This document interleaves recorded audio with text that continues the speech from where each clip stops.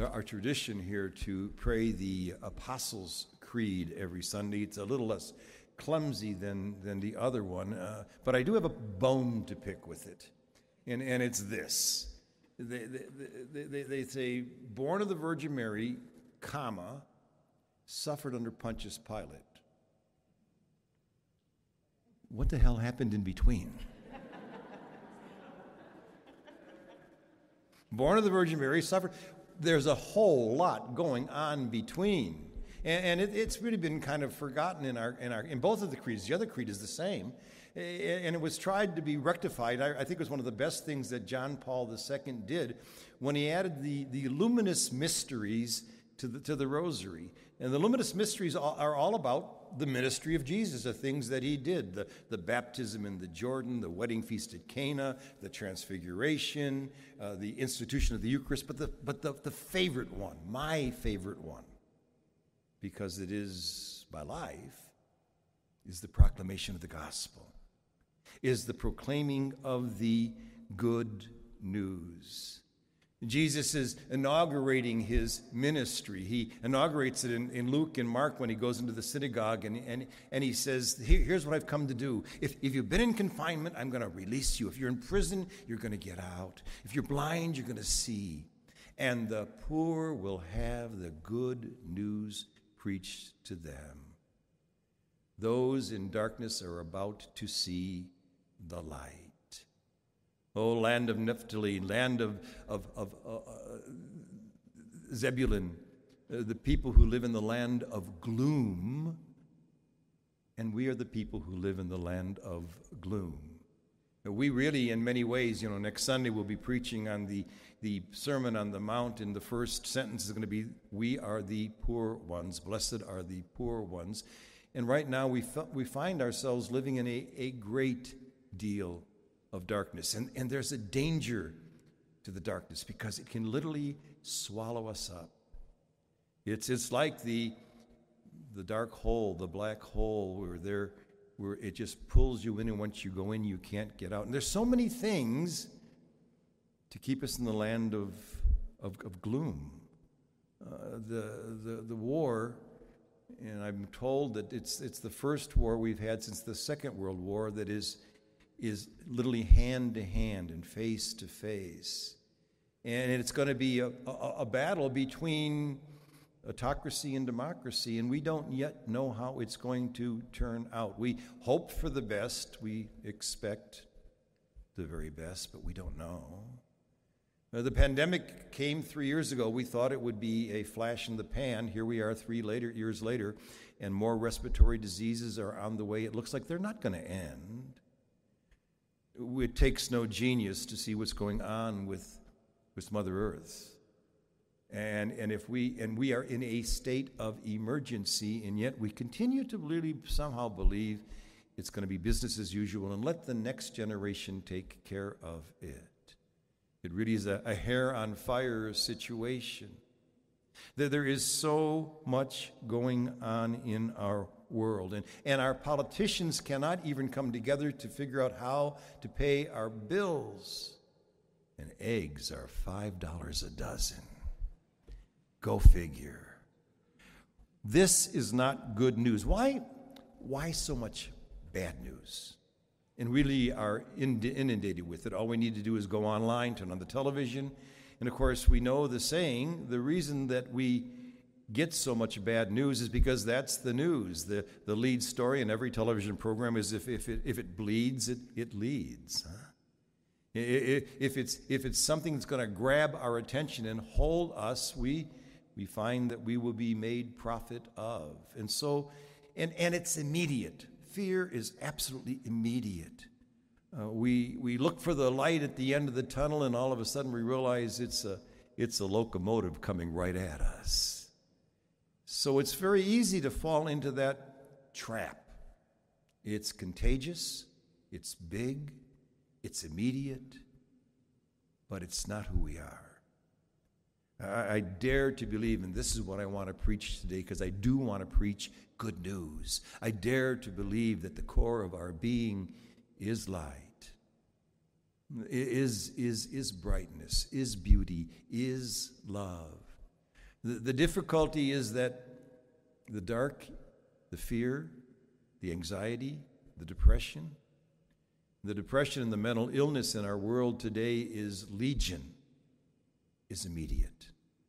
It's fast. It brings us down really quick. Love, on the other hand, takes great time. St. Paul tells us very clearly, even before love is kind, it's patient. It doesn't come very fast. We have to wait day by day.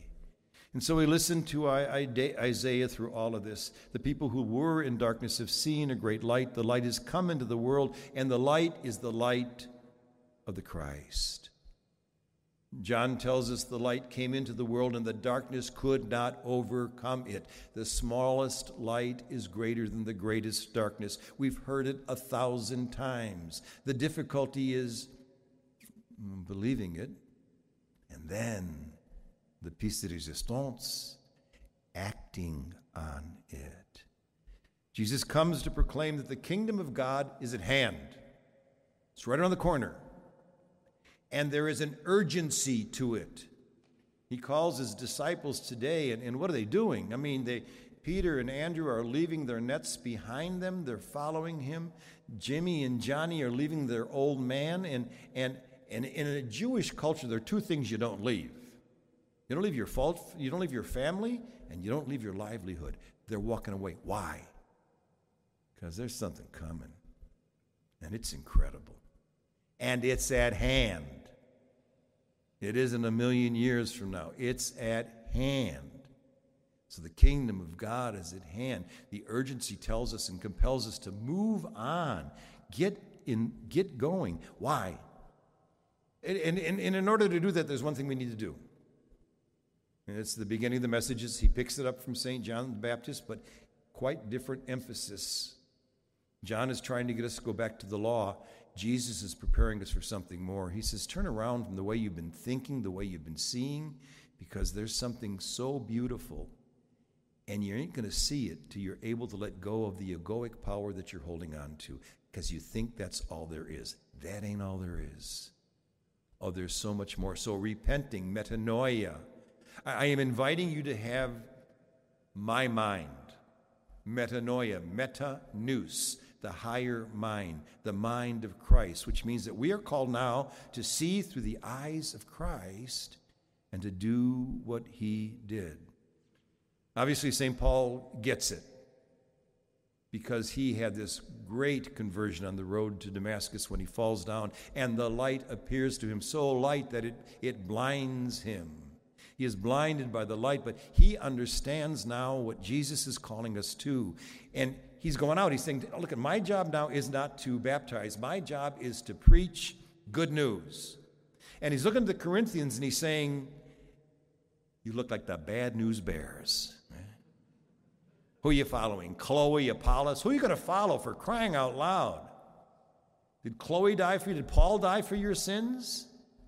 What is he saying? You're blinded by your little tribal fights.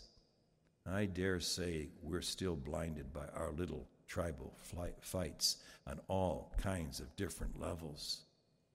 He says your job now is to be one in mind and in heart. That means you've got to repent. That means you've got to let go. Because the kingdom of God is at hand. Except for one thing. It wasn't. It didn't come. You know, at the very beginning, Paul used to go out after they would have the vigil on a Saturday night and come out Sunday morning, look to the east, and expect Jesus to come back any day. He didn't come back.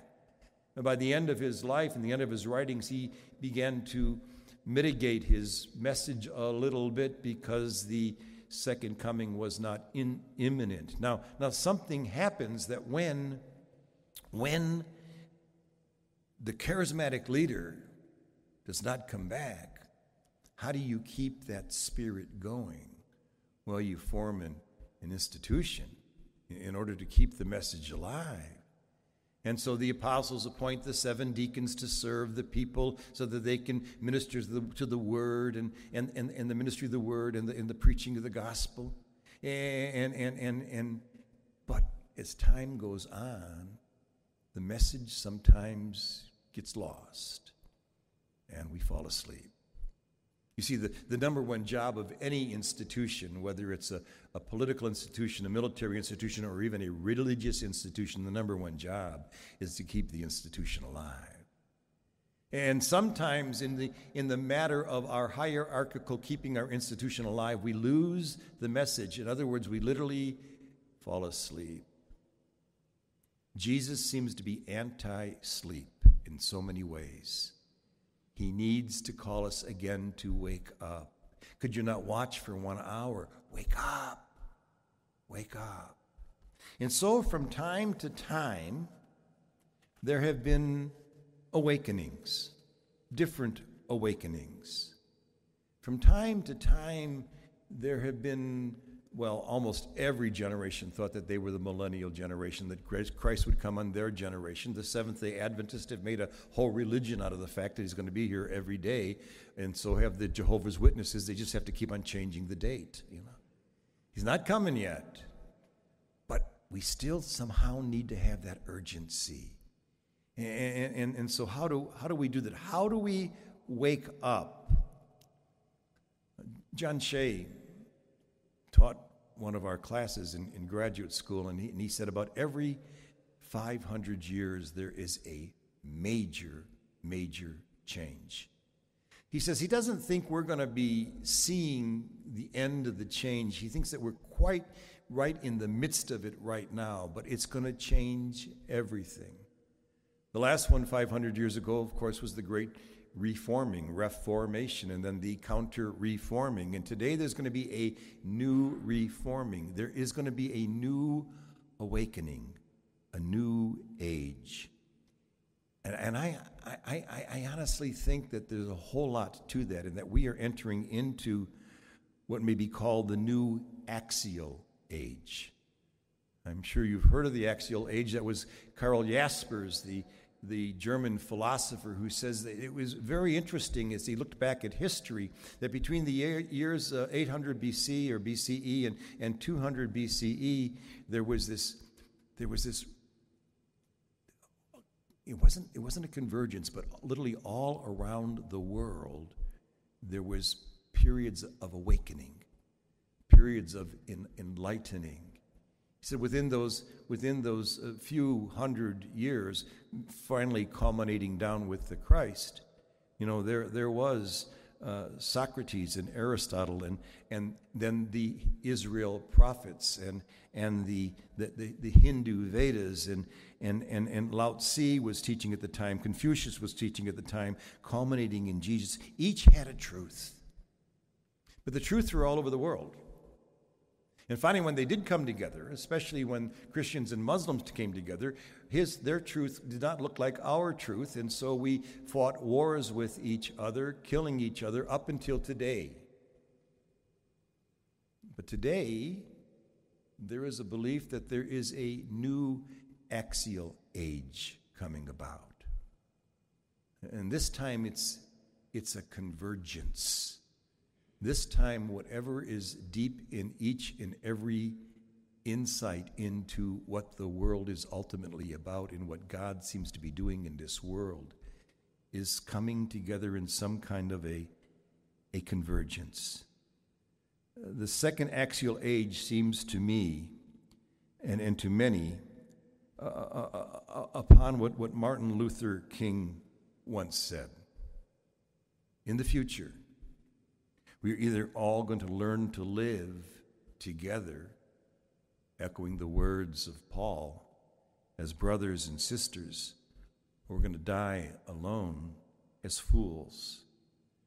Now I think the godfather, or maybe the grandfather of the second axial age, was Pierre Teilhard de Chardin, who saw this coming, who saw that we were in the process of evolving. And the world is evolving incredibly quickly. There really is a radical change that we can almost measure by the decade, by the year. by 6 months. It seems like history went along and along and along, and then especially after the technical revolution, it seems to be going straight up right now. Straight up. To the point where it is predicted that we may not recognize what it means to be a human being 50 years from now, especially with what's going on with the artificial intelligence, where our minds are really being read. The question is, can our spirituality, can what it means to be a human being evolve? I don't know if it ever could do it as rapidly. Love takes time. But if it doesn't, we're in serious trouble. Here's what Chardin said.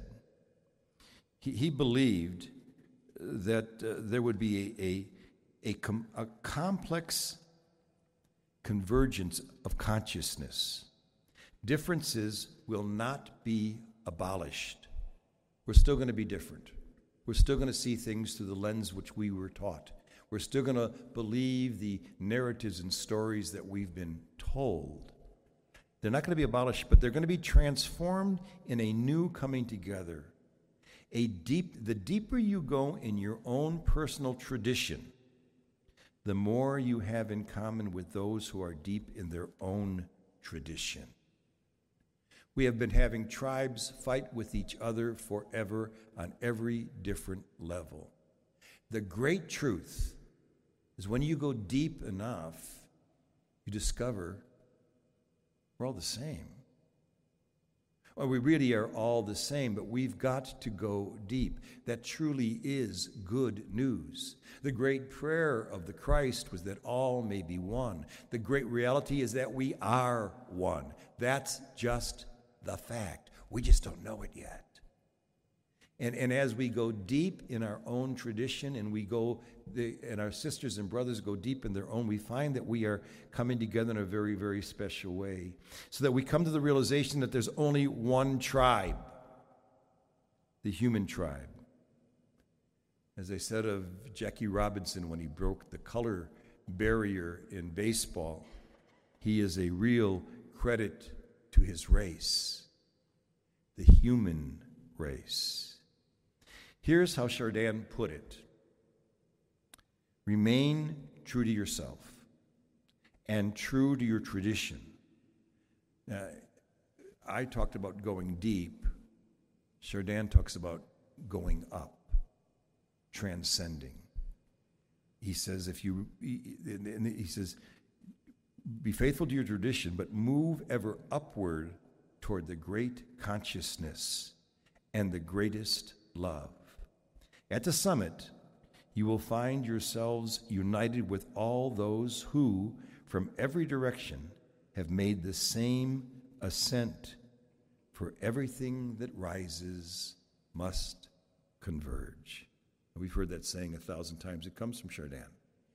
Everything that rises, because all truth is one. No matter where you find it, it's still one. It's still true. And it does converge. What I would like to proclaim as clearly as I can today is that the kingdom of God is at hand. And there really is an urgency for us to let go of our little egoic world to transcend into the world of union, to see through the lens of the Christ. And we can. Why? Because we are the Christ. We are the Christ in space and time. We have been gone through our own baptismal bath, and we have come out the other side seeing what he's capable of seeing and then doing what he's capable of doing. And so our job is to go forth and to continue to proclaim and to be that good news. That's my life message. I really think in some very real way that's all of our life's message. And there's no time to lose. There's no time to lose.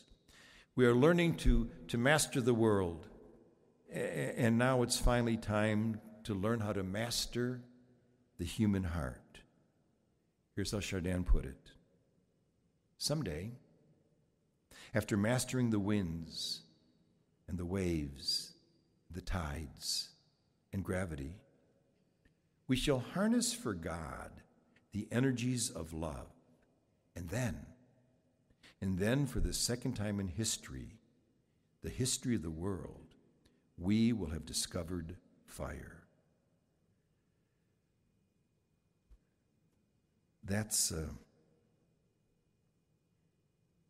at hand. That's the kingdom. And my sisters and brothers, that's good news.